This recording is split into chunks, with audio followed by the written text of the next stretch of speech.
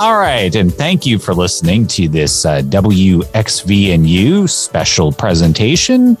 We're here with a graduating senior, the class of 2022, and WXVU's music director. She has done a wonderful job with her show, Control Alt Rock, a staple here on WXVU the last 4 years. So I'm really excited to have with us today Mary Kate Kaczynski.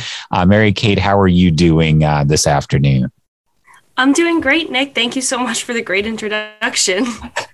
It's my pleasure. It's my pleasure. And what I wanted to talk about is, in your field of study, civil engineering, you put together a fascinating capstone presentation and a study that your group did this past semester. And you were telling me, more than a semester's worth of work, which, I know a little bit about doing, projects academically. But can you talk about, what I think is really interesting is the local Philadelphia area tie-in, how you all came about with the topic that you decided to dive into, which was the Fairmount Waterworks project.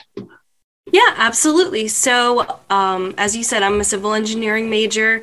Our capstone was focused on helping Fairmount Waterworks, which is located right behind the Philly Art Museum. They have had an issue in recent years with flooding and debris mitigation. So my capstone group, which was myself, Nyan Kwok, AJ Wall, John Briones, and Lily Nelson, all of us are civil engineering majors, we all looked into the hydraulics of the Schuylkill River and looked into potential solutions that could help Fairmount, who has been spending a lot of money trying to clean up the debris after these larger storm events like Hurricane Ida. I'm sure many locals in the area will remember that one. Absolutely. Yeah, that was a big storm and other debris causing events that left some of their outside areas unusable for public use. So it's become sort of a bigger issue in recent years. Absolutely. Just thinking about Ida's remnants and some of the photos, downstream, like the Vine Street Expressway, it was deep enough. People were diving into the water that morning after, just totally flooded, which, at least in my time in the Philadelphia area, I've never seen that happen yet. And I'm sure this is, one of the, main issues, the effects of climate change, I'm sure had to be considered, so basically, I think the problem you all were looking at was just the amount of debris that washes up as a result. Is that correct? Yeah. So we were looking, Fairmount itself is equipped to handle flooding that comes with these events. Their main issue is the debris. And this, like you said, climate change has to be considered in this type of scenario because this solution that we're designing for is 80 years out into the future. We're hoping it's still standing. And based on past and current trends, climate change is going to cause a lot more of these debris causing storms to happen more frequently and with higher intensity. So we definitely had to look into some climate change projections. And it's scary, some of the numbers that we found. We were planning for a 1.8% or a 1.8 magnitude increase in these storms in both frequency and magnitude. Wow. That's, it's funny, how much, everything, that when you're designing, basically anything outdoors now, just with the amount of, whether it's 1 inch rain events in the past couple of decades, just the increase in those numbers, for sure, has to be a big consideration. And I think the other thing that you all probably had to keep in mind too, is just how population growth, land use, that has to be a contributing factor as well, I'm sure. Yeah, land use was definitely something that we considered. We looked into USGS, so Geological Survey projections of current land use and then 2100 towards the end of the century, and they are projecting there to be about a 7% increase in both high density and low density urban areas, especially near the Philly area. And with this increasing urbanization comes a decrease in more permeable land covers like forest land and cropland.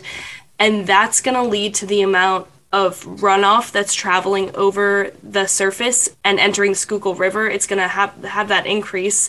And the Schuylkill is going to have less time to respond to this increased amount of water, and it's going to get overwhelmed more and more often.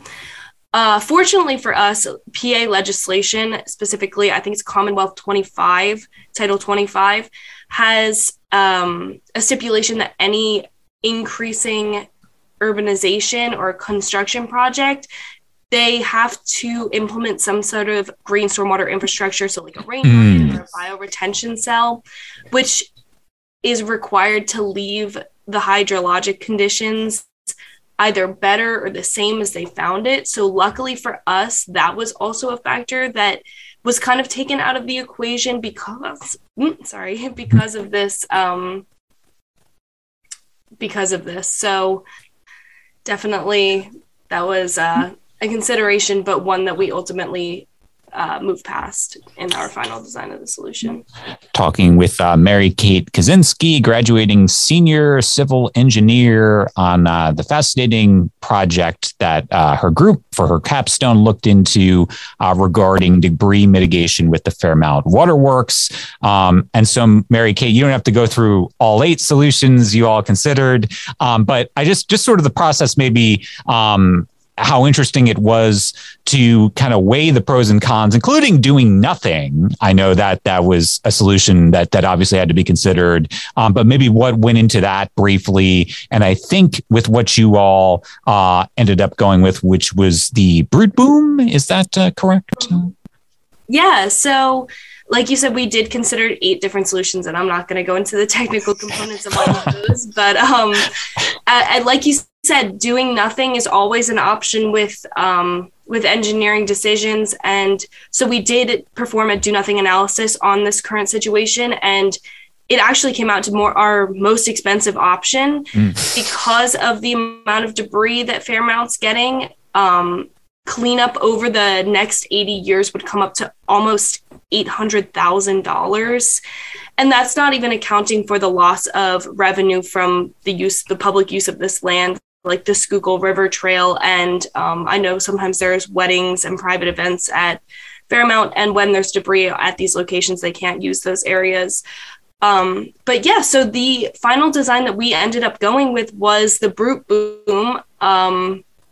It's essentially a larger, more durable debris boom, and it's made out of HVAC piping or HDVP piping, and it floats along the barrier of Fairmount Waterworks, and it either deflects or detains debris.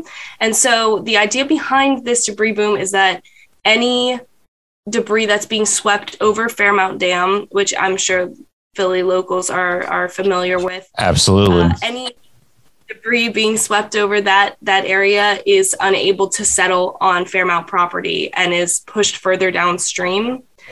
And this solution had sort of an equity component with it as well. We didn't feel comfortable just pushing the debris downstream. We didn't know where it was going to land because of the nature of the boom.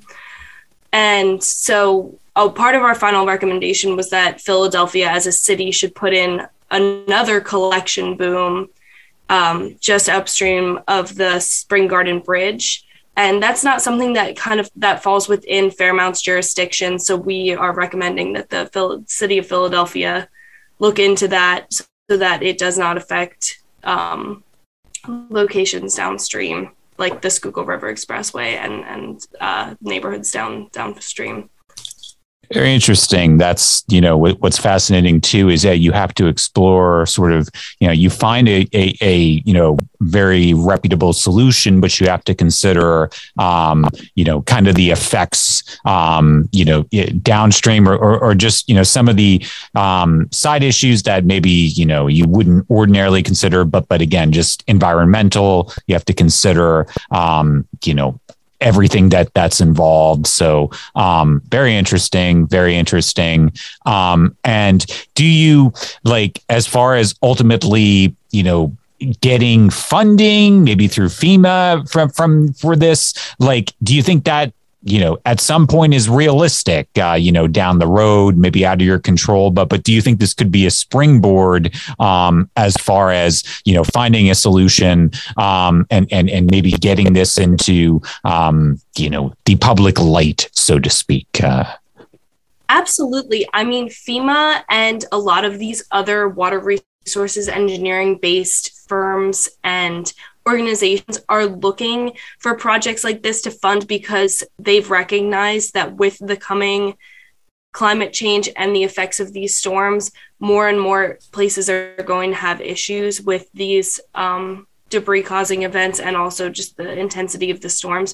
So funding for through a grant would probably be the most realistic option for Fairmount. I don't think that they'll be shelling out the $200,000 that we estimate on there come in at, which is, it's a steep price, but over 80,000 or 80 years, it's definitely more of a viable option. You think about, like the savings, accrued as a result down the road for this investment. And I agree. I feel like now, again, with climate change, luckily, I think finally, being, for the most part, publicly accepted that we need to find solutions now. Like, it's a great time. That's why I thought this was so cool. And specifically, here in the Philadelphia area, the Schuylkill River, right around, like you said, the dams, Boathouse Row,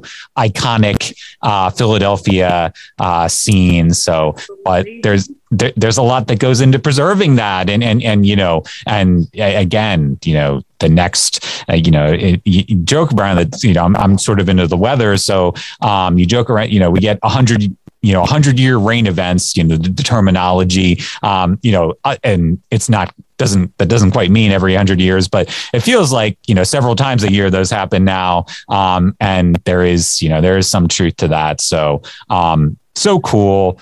And so just, final thoughts on like how enjoyable this was to kind of close out your Villanova experience, doing a project like this, and with your other team members as well.